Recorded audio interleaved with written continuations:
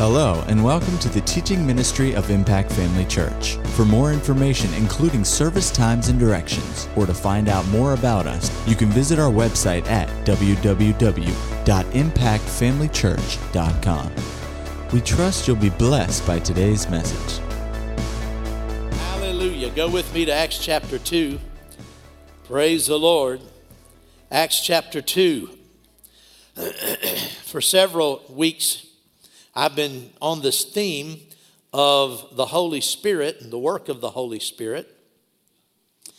And there's a reason why I'm teaching on this. And I'll tell you what that is as we get into this. If you found the second chapter of Acts, you know, when the Spirit was poured out on the day of Pentecost, all the people were gathered together there in Jerusalem from all the different nations of that part of the world and all of the different languages. And the people heard the 120 speaking in other tongues and speaking in their tongues, their languages, their dialects and so forth. And so they came together. In verse 12 it says they were amazed and perplexed, saying to one another, whatever could this mean? Others mocking. Listen, there will always be others. Don't let what the others say eclipse what the first group is saying. The first group was, they were all amazed. The first group was amazed, perplexed, excuse me, but also they wanted more information. What could this mean? This is the normal reaction of humanity. People, when God moves, when God is in manifestation, when His power is in manifestation, people will be amazed. Some people will be perplexed, but they will want to know, what is this all about? And there will be a minority, a group over here who will mock. Listen, don't pay any attention to them. The mockers have always been here. They'll always be here. And they're going to be here when we leave. Amen. That's right. So Peter in verse 14, standing up with the 11, said, he raised his voice and said to them, men of Judea and all who dwell in Jerusalem, let this be known to you and heed my words. For these are not drunk as you suppose, seeing it is only the third hour of the day, 9 o'clock in the morning. But this is what was spoken by the prophet Joel. And it shall come to pass in the last days, says God, that I will pour out of my Spirit on all flesh. Your sons and your daughters shall prophesy. Your young men shall see visions. Your old men shall dream dreams. And on my men servants and on my maid servants I will pour out my Spirit in those days, and they shall prophesy. Now, he's quoting from the prophet Joel, from the second chapter of Joel, and he continues the rest of Joel's prophecy. But the rest of the prophecy, beginning in verse 19 through 21, hasn't come to pass yet. I said it hasn't come to pass. Verse 19 says, I will show wonders in heaven above and signs in the earth beneath, blood and fire and vapor of smoke. The sun shall be turned to darkness and the moon into blood before the coming of the great and awesome day of the Lord. And it shall come to pass that whoever calls on the name of the Lord shall be saved. Verses 19 through 20, 19 and 20, are things that will happen just before the coming of the great and awesome day of the Lord, the beginning of God's judgment. The day of the Lord begins right after the rapture of the church. When the church is caught up, then the event or the time period known as the day of the Lord. It's the day of God's wrath, the day of God's judgment. That will happen right after the church is raptured out. So that's why those things haven't taken place yet. We're in the last days, but that will happen right after what we call the last days. And so we're living in verses 17 and 18 right now. I said we're living in verses 17 and 18 because notice what verse 16 says.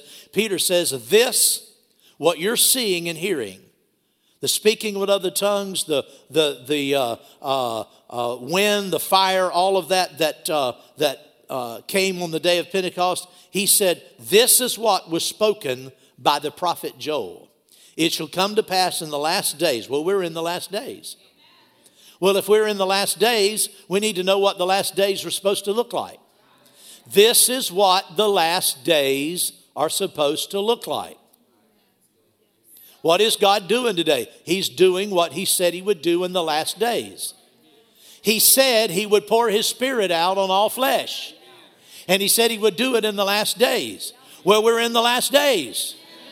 And this is what God is doing. Amen. Now, pouring his Spirit out, we found out, if you have been in our previous services, we found out other terminology that goes along with the Spirit being poured out. And so let's quickly look at all of these passages, and we'll just read them real quickly. Go over to Luke chapter 24. Now, for all of you who have been here in the last weeks that I've taught this, if I ask you, where are these verses found that talk about the Spirit being poured out and the Spirit upon and the baptism and being filled? How many of you, don't raise your hands, but how many of you would think, I know right where those verses are? I could turn to them right away. Well, you know, when you come to church and the pastor is teaching on a particular doctrine, a particular truth, and he presents the scriptural foundation for that, you need to learn those scriptures. Because when it comes to the baptism of the Holy Spirit, here is the classical defense that Spirit-filled Pentecostal people have often given to those who disapprove or say that this is not for today. Most Pentecostal Christians will say, well, it's in the Bible. Speaking with tongues. Now, you say what you want to. Speaking with tongues, it's in the Bible. I've heard that all my life. You know, it's in the Bible. That's not much of a defense. Well, where in the Bible? And what is it? What does the Bible say about it? Isn't that right? Because just to say it's in the Bible, the people who have doctrines that they have developed, the doctrines and teachings of men, they also acknowledge that it's in the Bible, but they acknowledge that it's not for today. You need to. It's not so much that you don't need to know these things so that you can argue with anybody. You never win a Bible argument. You never win a Bible argument. But you need to know the foundation so that you can present the truth in a way that's based upon your knowledge. See what I'm saying? If you don't know where it's found and you don't know the implications and things we've brought out about the difference between the Spirit within and the Spirit upon, and be able to lay that in front of somebody who wants to know, then you're going to be at a disadvantage and they're going to be at a disadvantage. Isn't that right? Again, not to argue with people, but you need to know. And so the prophet Joel said, Peter said, this is what the prophet Joel was talking about, that in the last days he would pour his Spirit out. Well, what's the significance of that? In Luke 24, in verse 49, now if you go back up, in verse 46, he said to them, thus it was written, and thus it was necessary for the Christ to suffer and to rise from the dead the third day. Notice, and that repentance and remission of sins should be preached in his name to all nations, beginning at Jerusalem, and you are witnesses of these things. Now, if you stop right there, remember how it's recorded in Mark chapter 16. He said that you are to go into all the world and preach the gospel to every creature. He who believes and is baptized will be saved, and he who does not believe will be condemned. And these signs shall follow those who believe. In my name they will cast out devils. They will speak with new tongues. They will take up serpents. If they drink anything deadly, it will by no means hurt them. They will lay hands on the sick, and they will recover. Well, now he's talking to born again people. See, these believers, when just before Jesus ascended into heaven, they were all believers. They had been born again. Because Jesus had been raised from the dead. They saw him. They believed on him. Confessed him as Lord. We have record of all of that. So by every scriptural qualification and criteria, they were genuinely born again. And Jesus is saying, you're going to go out, and that repentance and remission of sin is going to be preached to all nations, beginning at Jerusalem. Well, what would your response be? Your response would be, well, let's go. I mean, they were born again. They want to do the will of God. Jesus said, you're going to go into all the world. Well, they're ready to go. As soon as Jesus ascended into heaven, the next thing they're going to do is they're going to take off. And they're going to begin to go into all the world because Jesus told them to. So he gave them a warning here. He said, now, behold, I send the promise of my Father upon you, so tarry in the city of Jerusalem until you're endued with power from on high. He said, don't leave just immediately. He said, tarry, wait for a short time in Jerusalem until you are endued. That word means to be clothed upon with power from on high. So even though they were born again and believed and were ready to preach, they wanted to go out and do the will of God. Jesus said, you're missing one important ingredient.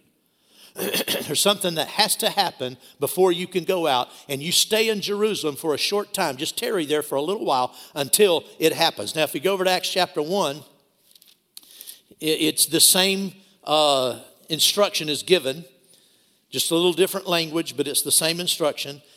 Acts 1:4. And being assembled together with them, he commanded them not to depart from Jerusalem. Well, that's what he just said. But to wait for the promise of the Father, which is what he just said. Which he said, you have heard from me. For John truly baptized with water, but you shall be baptized with the Holy Spirit not many days from now. Not many days, he said, tarry in the city of Jerusalem. And now we know how long they were to tarry, for not many days. Not many days. Well, how many days is that? Well, it's not many. It's not many days. He said, you will be baptized with the Holy Spirit. John truly baptized with water, but you shall be baptized with the Holy Spirit not many days from now. So being baptized with the Holy Spirit is the same thing as the Holy Spirit coming upon you, or being endued with power from on high. Isn't that right?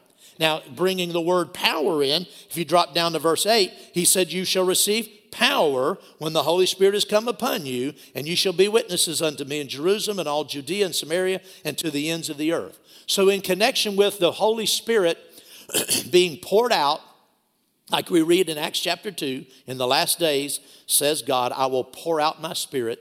So we know that means that the Holy Spirit would come upon someone, that they would be endued or clothed upon with power from on high, that is also called being baptized with the Spirit, and that they'll receive power when the Holy Spirit comes upon them. So you see how all of this is talking about the same thing. Now in Acts chapter 2, now these disciples were gathered together there in Jerusalem for these 10 days.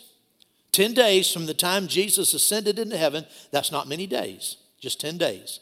They were there, and they were in an upper room praying. There was about 120 of them, and they spent their time in prayer and supplication. You know, it's as clear as it can be that this is a picture of believers. This little group in Jerusalem praying in this upper room was the first local church. I said this was the first local church. It was 120, and can God do anything with 120 people? Well, he just turned the world upside down with them, that's all. 120, they were in the upper room, they were in prayer and supplication, following the instructions of the Lord, awaiting this great event that Jesus said had to happen. They didn't know really what it would involve, but they knew that it would be power, that they were going to receive power when the Holy Ghost came upon them. And that this power would help them be the witnesses that Jesus sent them out to be. That what he told them to do, to go into all the world and to preach the gospel to every creature, they would only be able to do that when they received the power to do it. So they were waiting on the baptism of the Holy Spirit so that they could receive this power. And it says in chapter 2, when the day of Pentecost had fully come, they were all with one accord in one place, and suddenly there came a sound from heaven, as of a rushing mighty wind, and it filled the whole house where they were sitting. Then there appeared unto them divided tongues as of fire, and one sat upon each of them. And they were all filled with the Holy Spirit and began to speak with other tongues as the Spirit gave them utterance. Now we have introduced into this terminology they were all filled with the Spirit. So you can see being filled with the Spirit is the same thing as receiving the Holy Spirit, or having the Holy Spirit come upon you, or being baptized with the Holy Spirit, or the Holy Spirit being poured out. Now, why is this important? Well, what difference did it make in these people's lives? Did it make a difference? It made a huge difference. Peter, just a few days before, had denied the Lord in the face of one little girl. One little girl made him cuss and deny the Lord. Just opposition, challenge from one little girl. And he tucked his tail and ran. Denied the Lord. What a spineless person. I mean, if you read the four Gospels, you see that not only was he prone to that, he was prone to just, running off at the mouth too often, saying things that he shouldn't say without thinking. Not really you wouldn't think he was the best candidate to go out and win the world for Jesus, would you? You wouldn't think he'd make the best spokesman for the new movement. But something happened to him on the day of Pentecost. Something happened to him when he was born again. He had his character changed. But on the day of Pentecost, when he was filled with the Spirit, he received a dose of power in his life. And he stood up and preached. And like I said a couple of weeks ago, you can read his sermon in about 40 seconds, 30 or 40 seconds. So it's not very long. And it might have been a little bit longer than that, but this is the gist of it. But he just preached a short message. And what did it say happened? It said when he got through talking, the people who were there, remember, they were amazed, perplexed, and wondered what it meant. And probably even some of the mockers were in this crowd. And when he finished preaching, they said, they said to him and to the rest of the apostles, men and brethren, what must we do? What do we have to do? What do we have to do to receive this salvation you're talking about?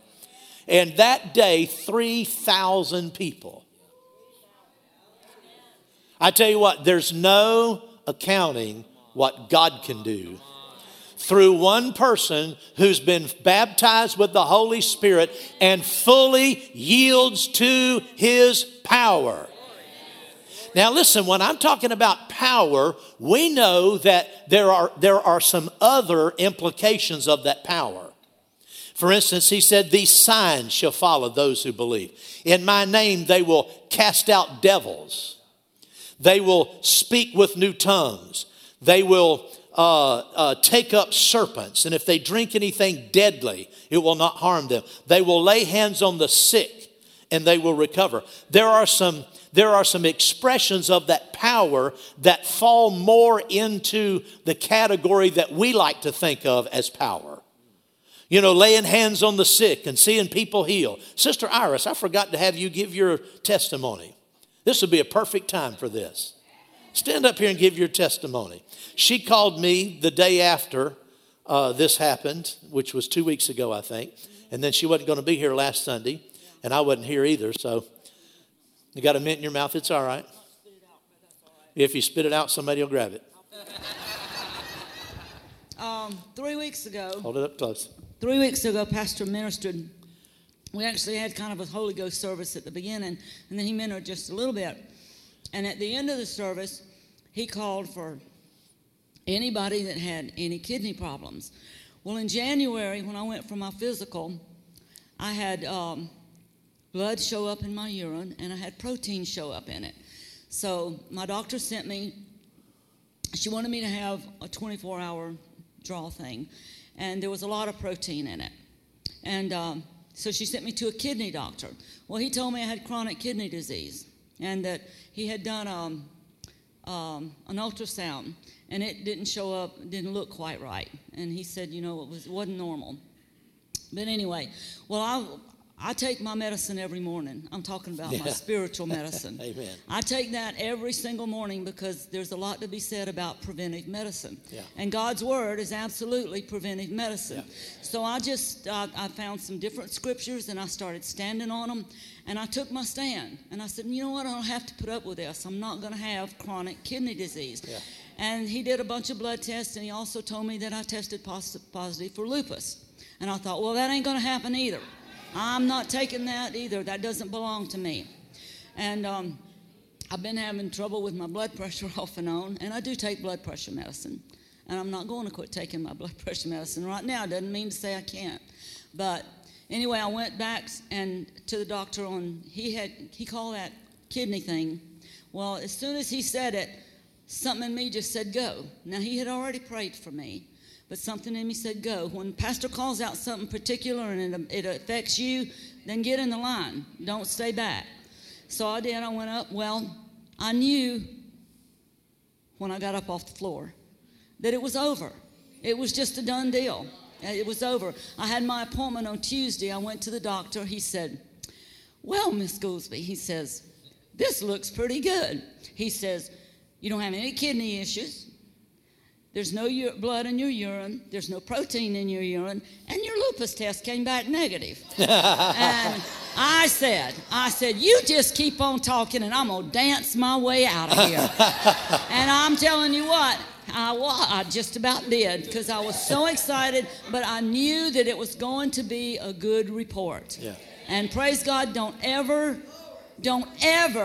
let the enemy tell you that something belongs to you when you know because of God's word that it don't. That's right. And you take your stand and you don't get knocked off of it. Amen.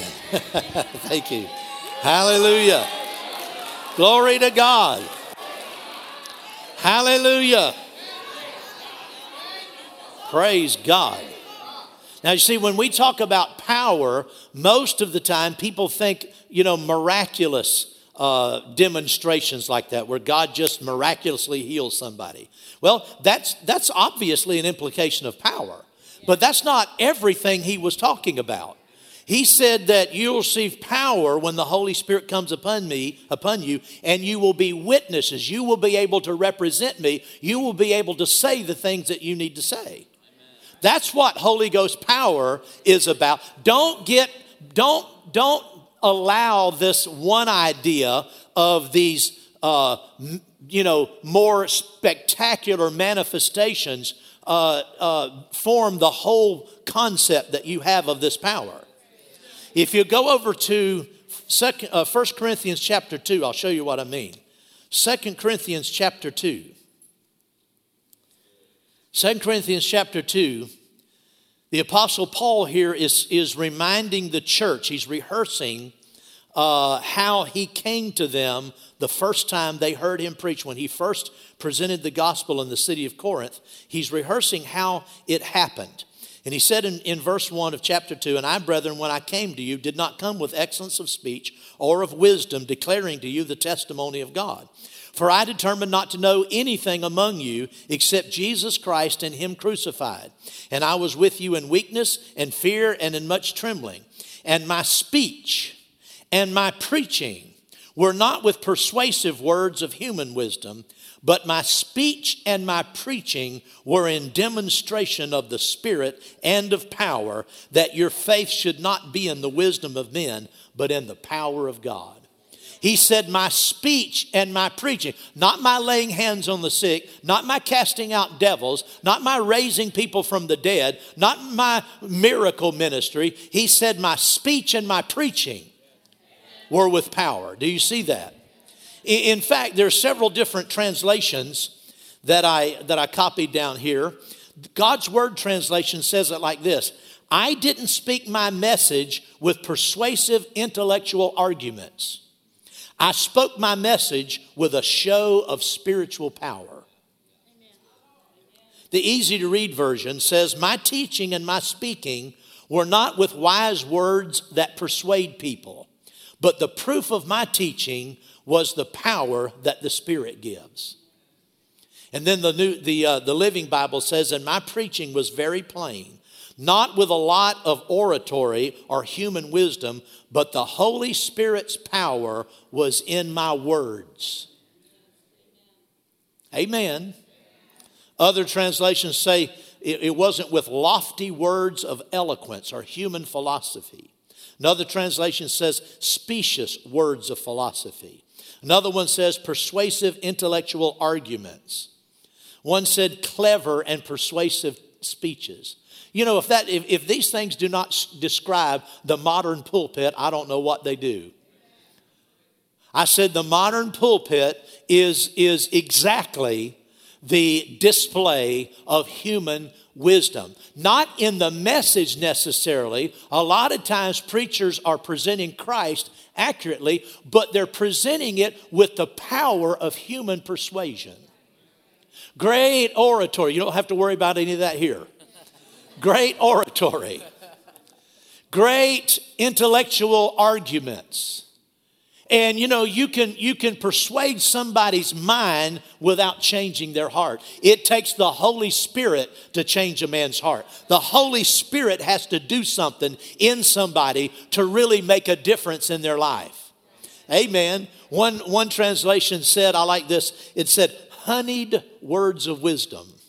I'd never heard that expression before. Honeyed words of wisdom. Just sweet and syrupy words of wisdom. He said, that's not how I presented this. My speech and my preaching were very simple, very plain, and the Holy Spirit's power is what authorized what I said. Praise God. How does this apply to us? Well, we don't all have pulpit ministries, but we all have ministries. We all have the message. But you see, if you try to win the lost with honeyed words of wisdom, if you try to win the lost with persuasive words of intellectual arguments, if you try to win the lost with fancy speeches and trying to sway them with all kinds, you'll miss the mark completely. Depend on the power of the Holy Spirit anointing your words, so that the simple truth you tell them makes an impact. When Peter got up and preached, the people said, the Bible says in Acts chapter 2, when Peter preached, that the people who heard him were cut to the heart. In other words, it pierced their inward man. It cut them in their heart. And they said, what do we need to do? Sign me up. Sign me up. Where do we get in line? What do we need to do? What was that? It was the power of the Holy Spirit. That power doesn't belong to preachers. It doesn't belong to the apostles. That power belongs to those who've been baptized with the Holy Spirit, because that's what the baptism with the Holy Spirit coming upon us, that's what it's for. To give us power to be witnesses for Christ.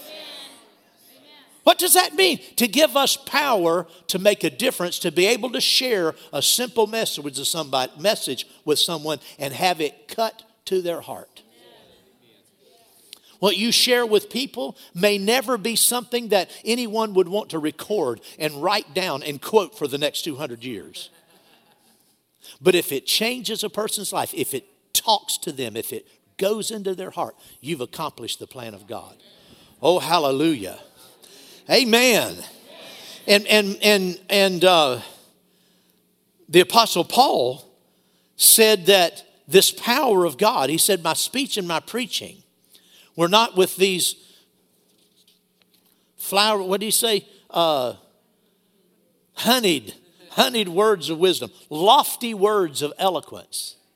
He said that's not how I preach. My preaching and my speaking were in demonstration of the Spirit and of power, that your faith should not be in the wisdom of men, but in the power of God. We need to have faith in the power of God. I said we need to have faith in the power of God. Now, come on, say amen. But I'm going to have you saying, oh me in a minute. Do you have faith in the power of God? Amen. Oh yeah, do you? Faith in the power of God. What is faith in the power of God? You know, John Wesley, years ago, he founded the Methodist religion, or the Methodist, group.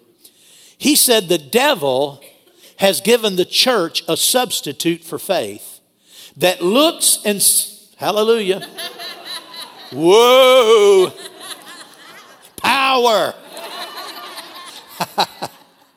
He said the devil has given the church a substitute for faith that looks and sounds so much like faith, many people can't tell the difference. And you know what he called it? He called it mental assent. Mental assent is when people read the Bible and they say, yep, that's what it says. I believe it. That's what the Bible says that. But it's all up here. It's a head faith. And see, in Wesley's day, there were a lot of people who were in the church who had never been saved because all they had was a head faith. They agreed that the Bible was true, and when someone would read it to them, they would say, yep, that's what we believe. But it was all up here. It had never changed their heart. It had never gotten into the inside of them, and they never had any revelation. They only believed with their head, not with their heart. Well, faith is believing with your heart. That your faith should not be in the wisdom of men, but in the power of God. See, if faith in the power of God is believing in the power of God. I said faith in the power of God is believing in the power of God. Isn't that what faith is, to believe in something? Well, do you know what the Amplified, anybody have an Amplified Bible this morning? You know what the Amplified Bible, if you read it very often, every time it says believe, what does it say? Trust in, rely on, cling to, adhere to. That's what it means to believe. That's not head knowledge. That's not mental assent. Faith in the power of God means to trust in His power, to cling to His power, to rely upon His power. See, now do you believe in the power of God? Do you trust in the power of God? It's quiet in here. Do you rely on the power of God? So we need to take, we know we should, so everybody can say, yes, we should, but are we doing this? He said your faith should be in the power of God. You should rely on the power of God. Cling to the power of God. Trust in the power of God. Well, see, if we really did that, we'd see more of the power of God. If we're not seeing if you're believing God for something and it never comes to pass, you're probably not believing to the extent that you trust in, rely on, and cling to, and so forth. It's going to come to pass if you really believe it. If you trust in something, believe in it, trust in it, depend on it, rely on it, cling to it, it's going to come to pass. Well, we have to do that where the power of God's concerned. Our faith, our trust, our confidence, our leaning, our clinging must be in the power of God. That means we not only have to agree with it, we have to desire it, we have to expect it. I'm talking about being a bold witness for Christ. See, when the early church, when they were filled with the Spirit, it took a group of mealy-mouthed, weak, embarrassed people and turned them into a group of bold and confident and powerful people in their witness for Christ. It was a result of that, but it didn't happen until the power came on them. When they were born again, it changed their heart and they had a desire to do God's will, and that's where a lot of people stop today. We think, well, if I just want to do God's will, if I just love Him and just want to do right no, that's not enough. You have to have the power of God come upon you, and you have to believe in that power or you won't act on it. Well, what is faith? Well, faith is first of all believing in the way we've described it, but faith puts a demand in it. Put a demand on the power of God. Put a demand on the power of God. When you're sharing just a little word of encouragement to somebody from the Word of God, anytime you represent Jesus, anytime you represent Him, expect the power of God. See, when the Lord Jesus Christ was first presented to Israel, he came on the scene in demonstrations of the Spirit and of power. The New Testament knows no Christ other than the Spirit-empowered Christ. There is no Christ in the New Testament other than a Spirit-empowered Christ. Well, likewise, the New Testament, I didn't say modern times, the New Testament knows no Christian except the Spirit-empowered Christian. Christian is a Christian.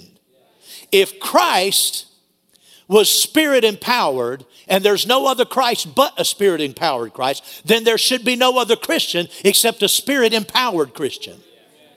And you see how most of the church world has denied the power of God. Well, if you deny the power of God, you deny the witness of Christ. I said, if you deny the power of God, you have to deny the record of Christ, the witness of Christ. What in the world is going on here? Power, I guess. I'll believe that, I guess. Hallelujah. Amen. You're going to put a demand on that when you're witnessing. When you begin to share with someone on the inside, you're going to be on the inside. You're going to be demanding. Now, God, I expect you to put power in my words. That doesn't mean you part people's hair and blow their head back. But it means that when you speak, there is something that comes out of you that makes a difference that cannot be explained by just the words that you said. It can only be explained in a power that's in those words. See? So when you share with people, when you witness with someone, when you minister in any way, whether it's just giving them the word of salvation or if it's laying hands on the sick, you do that and you're expecting God. You're expecting God. See, you put a demand on the power of God, that it won't be empty hands laid upon them, that the Spirit of God will flow through you. That's faith in the power of God. To not expect that is you'd be hard pressed to say you've got faith in the power of God. When you witness to people and you think, well, they're not going to listen, and you're tongue-tied and all embarrassed, and listen, don't be apologetic when you share with somebody about Jesus. When you're all apologetic and all tongue-tied and backing up and, I don't want to offend you and all that kind of stuff, there's no faith in the power of God. There's no faith at all. Faith in the power of God expects results, puts a demand on whoever's ministering. When you come to church, and maybe you're not ministering, but the pastor's preaching, or Brother Steve's preaching, or PG, or Pastor Angela, or Miss, whoever's ministering, or a guest speaker, put a demand on the power of God. Amen. Instead of just looking at that person and say, well, I wonder what they have today. Well, I wonder what the pastor is going to say today. Is he just going to talk about offense again? Put a demand on the power of God operating in whoever's going to be ministering. Because if you won't put a demand on the faith of God, put a demand in the power of God when somebody else is ministering, you won't put a demand on the power of God when you're ministering. Because you expect nothing here, you'll expect nothing out there. Amen. Woo, I told you I'd have you backing up here. Glory to God. Number 3, faith in the power of God means to act on the power of God. To act on it. To respond to it. When you're ministering to someone and the Spirit of God comes on you, respond to it. Don't shy away from it. When you're talking to somebody and the Spirit prompts you, though they've got some kind of an ailment or an infirmity, and the Holy Spirit prompts you, be bold. Just say, listen, I want to lay hands on you and pray for your, don't just say, well, is it okay if I pray for you? Well, almost anybody would let you pray for them. Can I pray for you? Well, sure. Because you don't expect much and they don't expect much. But just say, is it okay if I pray for your, whatever it says, your shoulder? It's okay, I pray for your shoulder. God will heal your shoulder. Amen. God will heal your shoulder right now. Amen.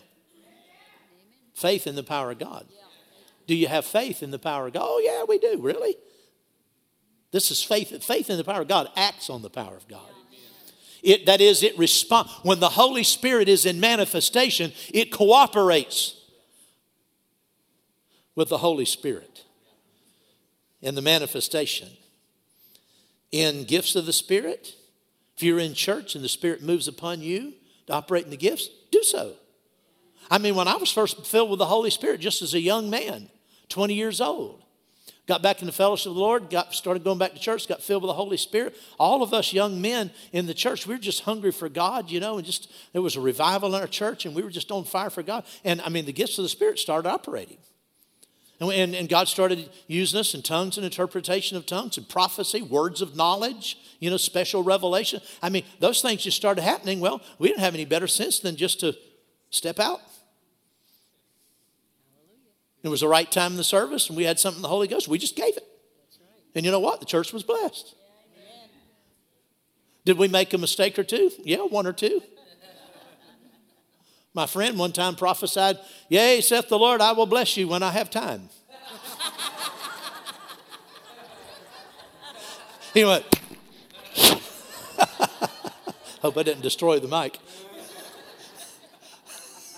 His prophecy went along really good until he got right to the end. He just tagged on, "when I have time."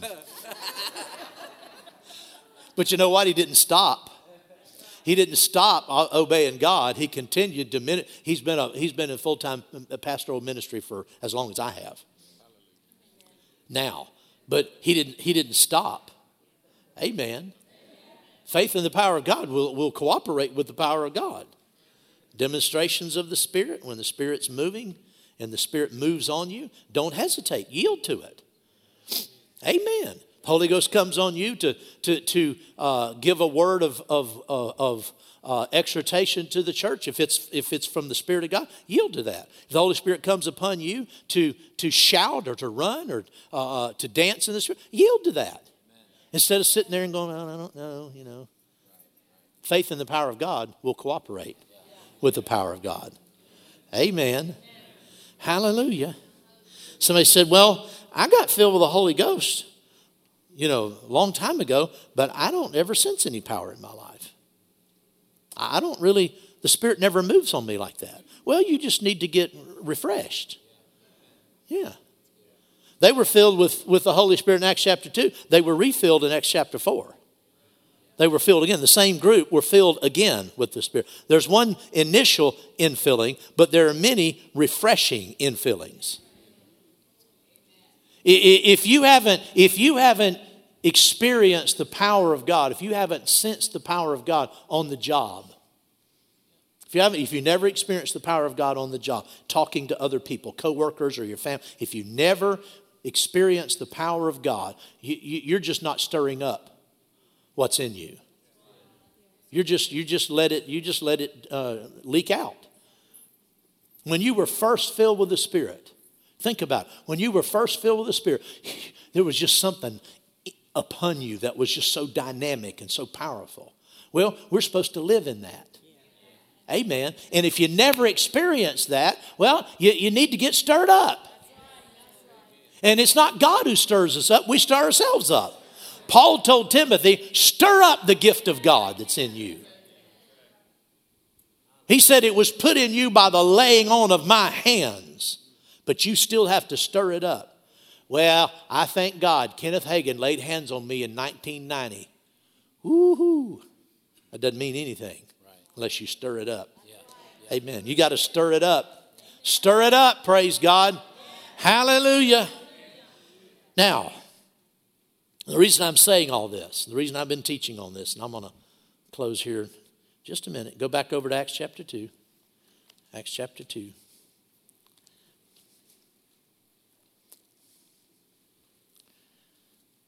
Verse 16, "But this is that which was spoken by the prophet Joel. And it shall come to pass in the last days, says God, that I will pour out my Spirit on all flesh. Your sons and your daughters shall prophesy. Your young men shall see visions. Your old men shall dream dreams. On my men servants and on my maid servants I will pour out my spirit in those days, and they shall prophesy. God said that in the last days he would pour his spirit out. The days that we're living in, the last days, is not just about basic salvation. Much of the church world focuses on basic salvation. The basic message of Christ as Savior, being born again, becoming a child of God, receiving eternal life, making heaven your real home, like Pastor Greg was talking about this morning. Wonderful, wonderful, essential. But most of the church world makes the gospel only about that. When God said that in the last days he would pour his spirit out. That means he would baptize people with the Holy Spirit. The Holy Spirit in the last days, what did God say he would do? He said he would pour his spirit out. His spirit would come upon people. It would be poured out. They would be baptized with the Spirit, filled with the Spirit. And notice, they wouldn't just be casual Christians or what we would call today, it's not the right word, just basic Christians that just love Jesus and believe in living right and going to church, and when they die, they go to heaven. No, he said, in the last days, your sons and daughters shall prophesy. That's gifts of the Spirit. That's moving in the power. Your young men shall see visions. Your old men shall dream dreams. That's how you can tell if you're young or old or not. Your young men shall see visions. Your old men shall dream dreams. And on my men servants and my maid servants. In other words, this is for everybody.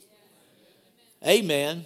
Young, old, male, female, rich, poor, doesn't matter what status you have in the world. He said, on my men servants and on my maid servants, I will pour out my spirit in those days. Well, that's these days. Those days are these days. That's what God's doing. God is saving people, but in the New Testament, salvation then is to be followed by the infilling with the Holy Spirit, the baptism of the Holy Spirit, so that God, what he's put in you, can begin to flow out from you and through you and effectively reach somebody else. It's in the last days, it's about the Holy Spirit being poured out. That's what it's about. That's what the church age is about. The outpouring of the Holy Ghost. That's what God's doing right now. You say, well, Pastor, we don't see much of that. Well, we don't see a lot of it here in America. We once did. In my lifetime, I saw a time when God's Spirit, it was widespread in the charismatic revival from the 1960s through the middle of the 1970s. But I tell you what, if you're aware of what's going on around the world, God is pouring his Spirit out on the nations of this world. All over the world. People from every tribe, from every religion. There's not any group that's not being impacted, and in powerful ways. There are thousands and thousands of Muslims coming to Christ in Muslim nations right now. They're having visions and dreams of Jesus. God is pouring his Spirit out. There are signs of revival here in America. Yeah, it's happening. So, you preach Sunday after Sunday on the baptism of the Holy Spirit. Give an invitation. Nobody comes. I'm telling you, the reason I'm doing this is because the reason I'm talking about this is you need to be aware of what time we're in, and that your representation of Jesus to this world is also about the baptism of the Holy Spirit. How is God going to pour his Spirit out on people when nobody talks about it? If nobody's talking about it, nobody's sharing it, Jesus didn't the promise of the Father didn't come upon the disciples, the apostles, without warning. He built their faith up first. They weren't just assembling together, as believers and praying, and all of a sudden something happened they didn't expect. They were waiting on this because Jesus said, tarry, it's coming. They were in expectation. Well, God always gives the word so that faith can come before he does what the word promises. Well, how in the world are we going to have an outpouring of the Holy Spirit if we're not talking about the outpouring of the Holy Spirit? Listen, be bold. Don't be apologetic when you talk to people and they find out, and they should find out. Listen, if nobody knows you speak with other tongues, you're not doing something right. If nobody knows you believe in the miraculous, you don't have the light you're supposed to have. If nobody knows you're filled with the Holy Spirit, your testimony isn't what it should be. But when people know that, be bold to explain to them. That's why you need not necessarily to give them all of these scriptures, but you need to know that the Bible teaches this. And that today is the day of the outpouring of, that's what time we're living in. We're living in the day of the outpouring of the Holy Ghost. We're the agents of that. We're the agents of that. Amen. So don't be tongue-tied and embarrassed and talk everybody out of anything you're trying to talk them into. Too many Christians, they try to talk everybody out of anything before they try to talk them into it. Well, you probably wouldn't be interested in this, and don't be offended because most people are, but anyway. Well, dear Lord. I mean, the ABCs of salesmanship tell you, but don't do that. If you don't become a car salesman, you'd be a failure, wouldn't you? Very few people like this car. This real controversial, and you probably won't like it either. I know your mother didn't like it, but no, be bold.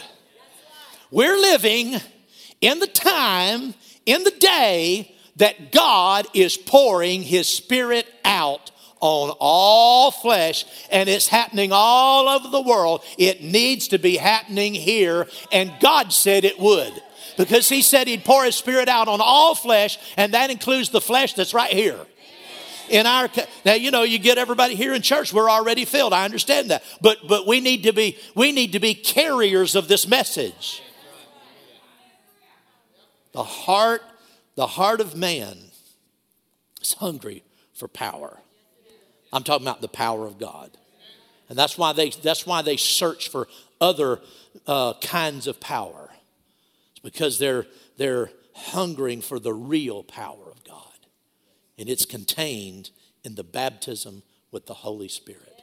Well, hallelujah. Let's stand. Praise God. Glory to God, glory to God, glory to God. Nahasa. Jefe vivede menesias, Christopher Amana, Eharedea sustres den uniskestra asa, ifrivin fini ishtinana, nena idasusta coperahaha, rehestera es divrabandono. The time has come. Do not look for a different time. Do not look to tomorrow and say, well, God will move in one day and at a certain time ahead. No, the Spirit of God is in manifestation today. The hour is come. The time is now for the witness of the Lord Jesus Christ to go forth in power, in demonstration of the Spirit, and so that the world will have faith in God's power and not in the wisdom of men. So do not give them what you know in the natural. Give them what you've experienced in the supernatural, in the spirit realm, because the answer comes from the spirit realm, not from your natural realm. Hallelujah. Well, amen. Glory to God. Stop trying to convince people with crafty little things. Amen. God never intended that we win the world by being cute. Amen. That won't get it. He didn't intend that we go in all the world and be clever. He said go into all of the world with the power of the Holy Spirit. And you don't even always need to prepare what you're going to say. The Spirit of God will give you in that hour what you need to say. I'm not against preparing. There's a place there. You have to be in balance. There's a place for both of those things. But the fact is you got to rely on the Holy Spirit and trust in the Holy Spirit. Well, amen. Woo, glory to you.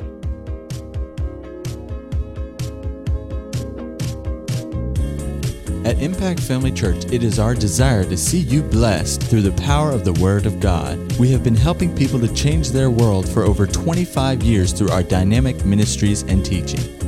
If you are going to be in the North Central Florida area and are interested in attending our services, or just want more information about us, you can visit us online at www.impactfamilychurch.com.